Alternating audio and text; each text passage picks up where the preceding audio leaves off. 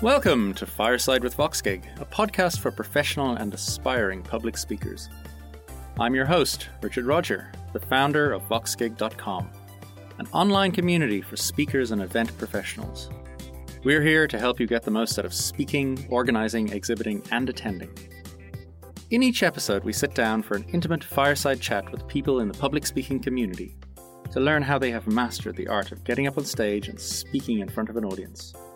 If you're an aspiring speaker or just want to improve your onstage performance, this podcast will help you learn from some of the most accomplished and interesting professional conference speakers.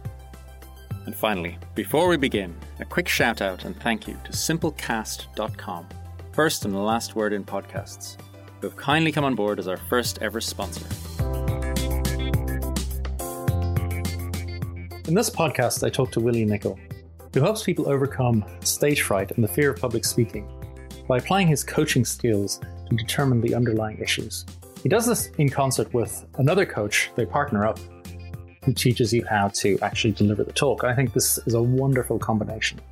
Willie had an earlier career as a police officer, and using those skills, the skills to understand people, he's applied them to the task of public speaking and understanding how to read your audience. These are one of the many topics that we discuss, and I think you'll find this one particularly interesting, particularly given Willie's background and his unique perspective on how we deal with speaking remotely and how we deal with moving forward from stage fright. Willie, thank you so much for coming on the Fireside with VoxGig podcast. It is great to have you here today on this rather miserable, rainy February. How are you doing? I'm very well, thank you, Richard, and it's a great pleasure to be here. Fantastic. So you have a really fascinating background, but maybe let's start focusing on the public speaking stuff first. You coach people, you do help them get over this fear of public speaking. And we were just discussing this earlier. The technical sides of getting up on stage or getting in front of a Zoom call these days are easy enough to learn, but some people just can never get over that fear. They can never get past that. And you help people in a number of different ways, don't you? That's correct, Richard.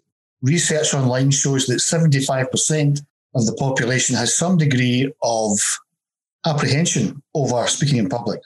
That can range from mild anxiety to sheer terror, the shaking hands, the palpitations, sweaty palms, dry mouth, and so on. So it's a very common thing.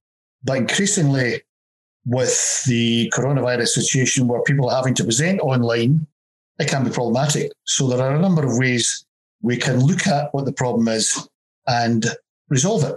People who have a fear of public speaking, do they find it easier to do it online? Has that helped or has it made it worse?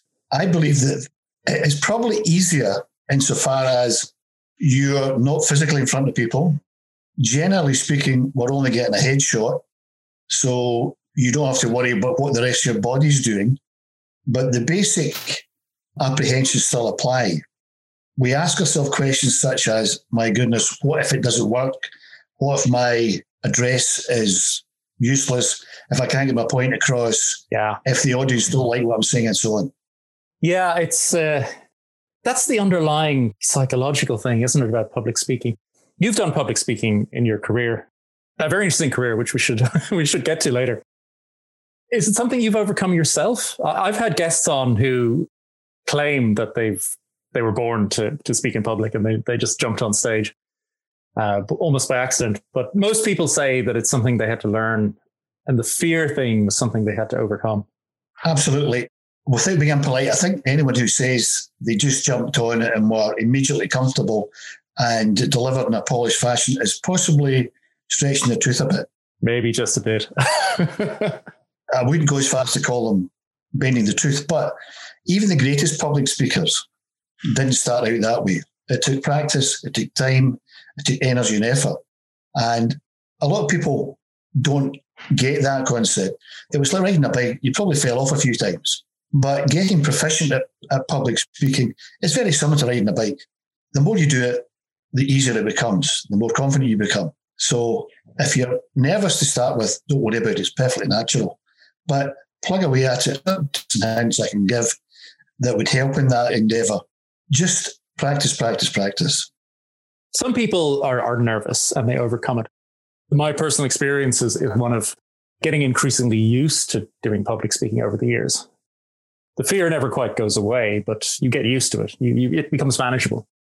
For some people, it's a real blocker, isn't it? It's kind of a real psychological blocker. They need additional help. They need things like the hypnotherapy that you do to make it possible. Very much so. But we can encapsulate fear of anything. Fear of flying. I have clients who come with a fear of flying, fear of spiders, fear of going to the dentist. And all it is an apprehension you built up in your mind that scares you. Now, fear can be translated into stress, nerves, etc., etc. And I won't go into too much detail about the old fight or flight syndrome. When we're in a certain stressful situation, we freeze. We think, will we run away? Will we try and fight it? And all of these fears can be overcome when we get our head around it. And there are tips and hints and techniques to make that possible. It is the fight or flight thing, isn't it? You're on stage or even before a Zoom call, and we shouldn't diminish the difficulties of giving a Zoom presentation if public speaking is something that makes you break out in a sweat. It's like it's this innate animal response, isn't it? Have you helped people through the hypnotherapy, for example, get over that? And what's the process? If I was to come to you and I said, I can't, my boss told me to go on stage. I just can't do it. I need help. Exactly. Hypnotherapy is one technique. I think probably what I would do initially is we'd have a chat about what the particular problems were. Some reassuring tips are that you do not come across as nervous to the audience as you feel inside. Because I've had numerous clients I've helped and they have had feedback from the audience that that was great, what a presentation. And all the time they were shaking inside. So you don't come across generally as nervous as you feel. And nerves can be a benefit. They keep you on your toes. They keep you focused. It's only when it gets beyond that and you can't deliver because the nerves are overwhelming that interventions need to be done. So initially we'd have a chat about it. And if it required an intervention like hypnotherapy, by all means, it's very useful for overcoming fears of all sorts of things. It is important to, I use the fear as a sort of, it powers me up, right? It gives you energy on stage. That level is good. We're not looking to get rid of it completely. We're trying to channel it into something useful. Very much so. I read somewhere that Bruce Springsteen, one of the biggest rock stars of all time, gets nervous before he goes on stage, even at this stage of his career. But he equates the nerves to excitement because he's excited to go on stage and play in front of whatever number of people it is. So nerves can be translated into a bit of excitement, anticipation. And instead of being afraid of the nerves, use the nerves to boost your performance, if you like. Say, I'm excited to deliver this presentation and I'm going to do it in a proficient manner. I'm going to absolutely nail this and change the nerves to excitement to delivery. It's something you have to learn to live with, isn't it? And if you can, then it changes from a negative to a positive. Something that takes a bit of practice. Have you found with all of this pandemic stuff going on and the move to going online, have you personally, in the opportunities you've had for public speaking, have you found that to be more difficult than speaking to a live audience or easier? I really haven't noticed much difference, to tell you the truth. We touched on earlier about my interesting background. I was a police officer for 31 years and was used to speaking to people in public and in private because that was part of my job. Yeah. A further part of my job was delivering training at one point where I had to talk to, shall we say, 30 grumpy police officers about a topic which was not interesting and extremely boring. I'd say they were a tough audience. I still do career coaching for retiring police officers, and they're a tough audience. Yeah, they've seen everything, I'm sure. They've seen everything, and they can smell bullshit a mile away. So yeah. Be in top form. But something that can be overcome. It does take practice. It does take repetition. One tip I give people is, before you do anything, give your presentation in front of a trusted advisor, like maybe your wife, maybe your best buddy, and they can give some constructive feedback. Record yourself, video yourself, and you'll pick up things that you possibly want to emphasize and possibly get rid of, certain hand gestures, whatever, and keep doing this until you become comfortable with it. So that when you do get up not on stage now, in front of your Zoom audience, you've already gone through the process. You've kind of visualized in your own head how it's going to go. And that practice and that preparation will stand you very good stead. Yeah, I think that's great advice. Although I would change it slightly to say, don't involve your spouse in it, because that's not a recipe for harmony. But get a mate involved. Yeah. I have a group of mates and we do it for each other, right? So one of them will phone me up or send me an email and say, I have to give this presentation. Do you mind if I give it to you? It's 20 minutes long, whatever, hop on Zoom, and he does his bits and I tear it to pieces. It's great fun. And vice versa, especially with a mate, right? Because then it has to be a good relationship, right? Because you've got to be able to take it, because the whole point of doing it with a mate is that they will go to town. Quite so. Constructive feedback is what you're looking for. You're quite right. Possibly your better half isn't the ideal partner to do this with, but it has to be someone you trust implicitly to give you constructive feedback and not just slag you off. Yeah, but who has your best interests at heart, so won't let you make a fool of yourself. I mean, if you've got something wrong or something that's really not working, that you want them to tell you. Absolutely. I mean, forewarned is forearmed, as it were. If you have an irritating, body language, or you have an irritating delivery, a training course I was on with my friend, the collaborator, he's a public speaking coach. He identified quite quickly that I used the word so quite a lot. So this, so that, and so the next thing, which I was totally unaware of. And the training session was videoed and recorded. And so I was able to see where I was making mistakes. It's a very useful tool. Yeah. Do you find that watching yourself on video makes your skin crawl? I find it very difficult. I have a face for radio. It can be sometimes disconcerting to record yourself and then play it back. But I put videos up on my LinkedIn profile and things like that. And again, it's just be natural, be yourself.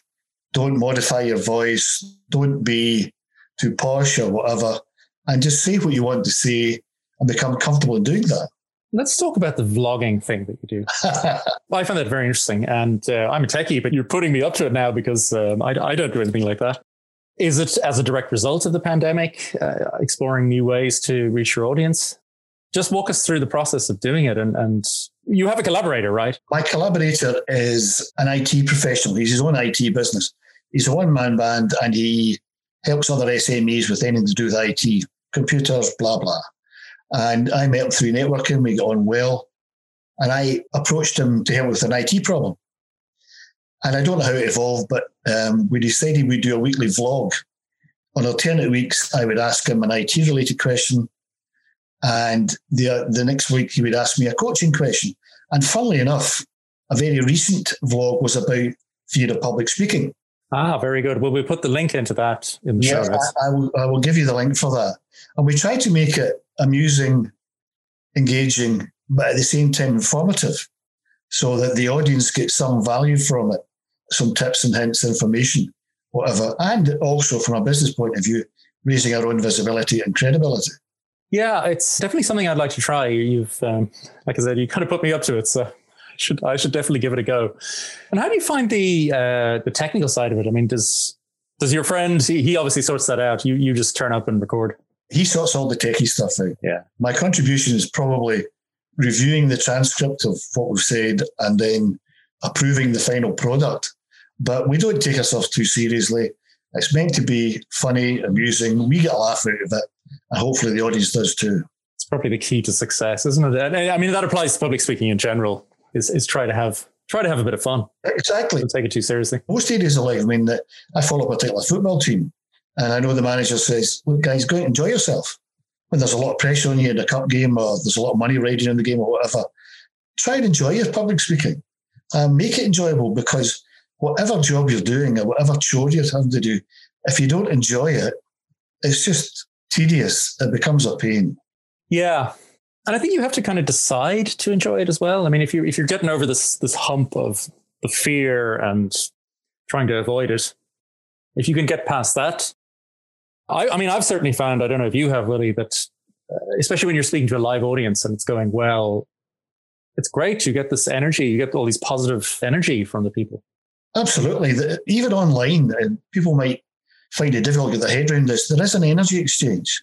even when you're online talking to people on a Zoom call or in a Zoom room, as it were, you can almost sense, with people who are enjoying themselves, people who are not enjoying themselves, people who are nervous, people who are relaxed. And you probably gravitate more to the people who are enjoying themselves and are more relaxed. Or you might feel sorry for the ones who aren't, but you can still feel it even in an online environment. I find that difficult, I have to say. I mean, you can sort of tell. Do you pay careful attention to the people on the screen? Is there a way to detect that? I was once told that all human communication falls into three categories. What you say, how you say it, and what you're doing when you're saying it. So you've got your content, your tone, volume, etc., and your body language. And the most important of the three is body language, which is obviously drastically curtailed if you're in a Zoom environment. You can't body. Well, very limited extent.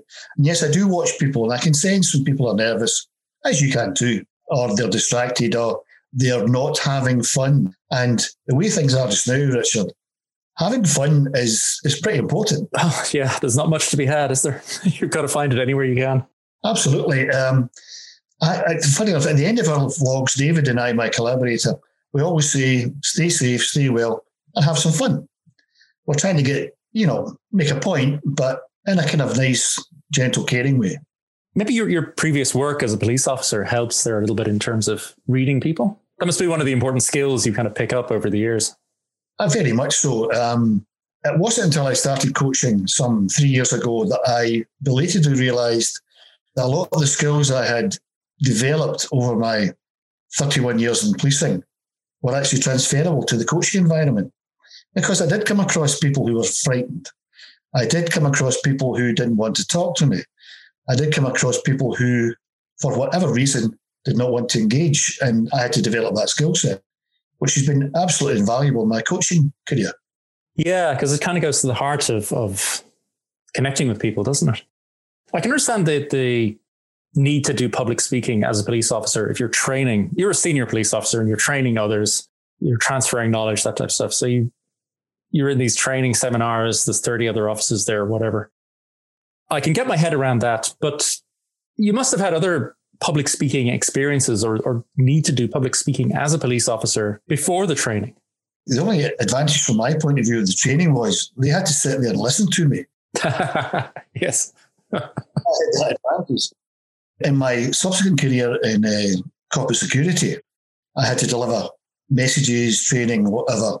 And the audience there, okay, they had to be there, but I didn't quite the same amount of power or authority, shall we say. So I probably amended my public speaking delivery slightly. When you're obliged through your work or your business to deliver a message in whatever format it is, there is a bit of pressure on you. But the audience will relate to people who know their subject, who are relaxed, who are engaged, and who can get their message across in a friendly, informative manner that they can buy into. And that's a skill you can develop once you're over your fear, of course. Yeah, I think that's the important thing to remember. It comes out with so many people that I talk to who are either like yourself, more a generalist life coach versus someone who specifically coaches public speaking, that once you get over the mental hiccup, shall we say, of the fear, once you get up on stage, it's a skill like riding a bicycle or driving a car, right? They're difficult. They seem impossible initially. But once you build it into your bones, it's definitely something you can learn. Very much so. I have an ambition, if you like, to be in a TED Talk. That's on my list. Oh, yeah. Oh, yes. Yeah. Let us know. We'll come if we can. I watch quite a few TED Talks and just watch them. You get some tips and hints. It's great. One of my friends, when I was in the Professional Speaking Association in Scotland, a lady who has a very interesting background, was in a TED Talk during my time there, and 10 minutes. And I asked her, "Are you nervous?" And she said, "Of course I'm nervous. I'm going to be standing in front of 2,000 people in an auditorium." But such was her mindset. She absolutely nailed it. It was a great presentation and got great feedback. albeit she was very well versed, very well practiced, but she was nervous. Yeah. And we had a little chat about that. The nerves thing, absolutely overcomable, if I can use that word. The delivery just takes practice. And I have a collaborator, a friend of mine, who is a much more proficient public speaking coach than I am. He leaves the nerves bit to me, though. Yeah, it must be the harder problem to solve, I think.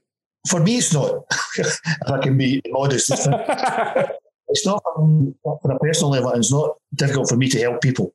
My friend Kyle has great skills in providing you with insights, training, education about how to become a better public speaker.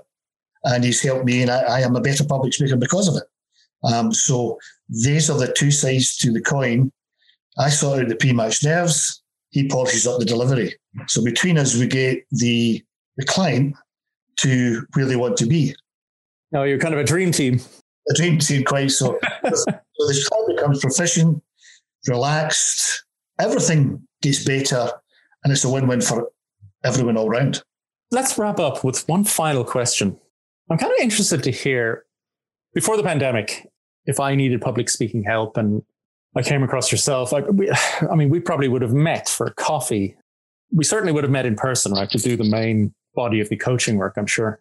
Have you now moved to completely remote coaching? And is that as effective? Is it different? I'm just very curious to understand if the remote aspect means that the coaching can be as effective, or how you approach that problem. Well, yes, prior to lockdown, we would have met for a coffee, had a nice chat face to face. That avenue has been blocked for us for, nearly a year now. So by force of circumstances, I had to go online. And I'd done online coaching before, but it was certainly a small part of my business, which then had to become the main part of my business.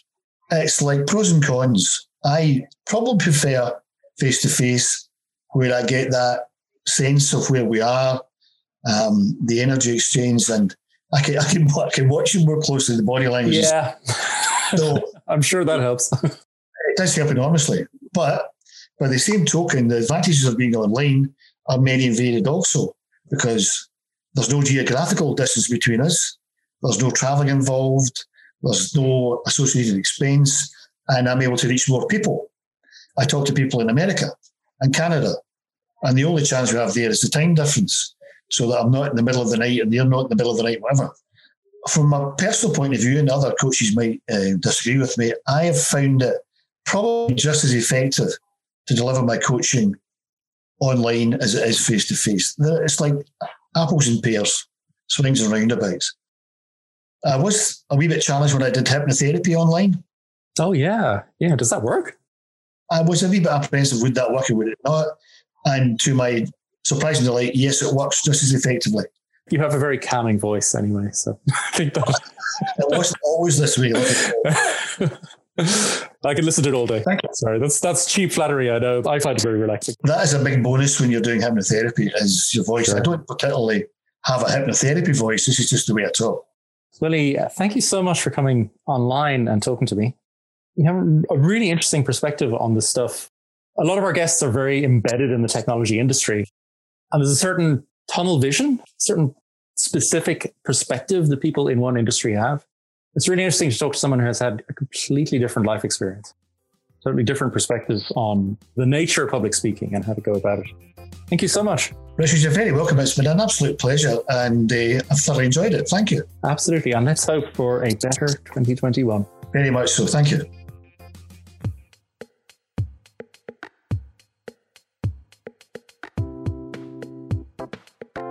Thank you so much for listening. Just a few things before the embers fade and we wrap up another episode of the Fireside with VoxGig podcast. You can find notes and links from this podcast at voxgig.com/podcasts. We also publish a weekly newsletter on public speaking, selecting the best advice and techniques from some of the world's greatest speakers, both ancient and modern. Rhetoric is an old and revered art, not especially easy to master, but a skill like any other, and one you can also learn. Visit voxgig.com/speakers to subscribe. If you've enjoyed this fireside chat, please consider subscribing to our podcast. Please also leave a review. That helps us make this podcast even better. If you'd like to contact me directly, please email me, richard@voxgig.com. If you'd like to be counted as a supporter, just let me know and I'll add you to our supporters page. And one final reminder to check out our sponsor, Simplecast.com, who help make this podcast possible. Till next time, remember, take a deep breath, pause, and step forward.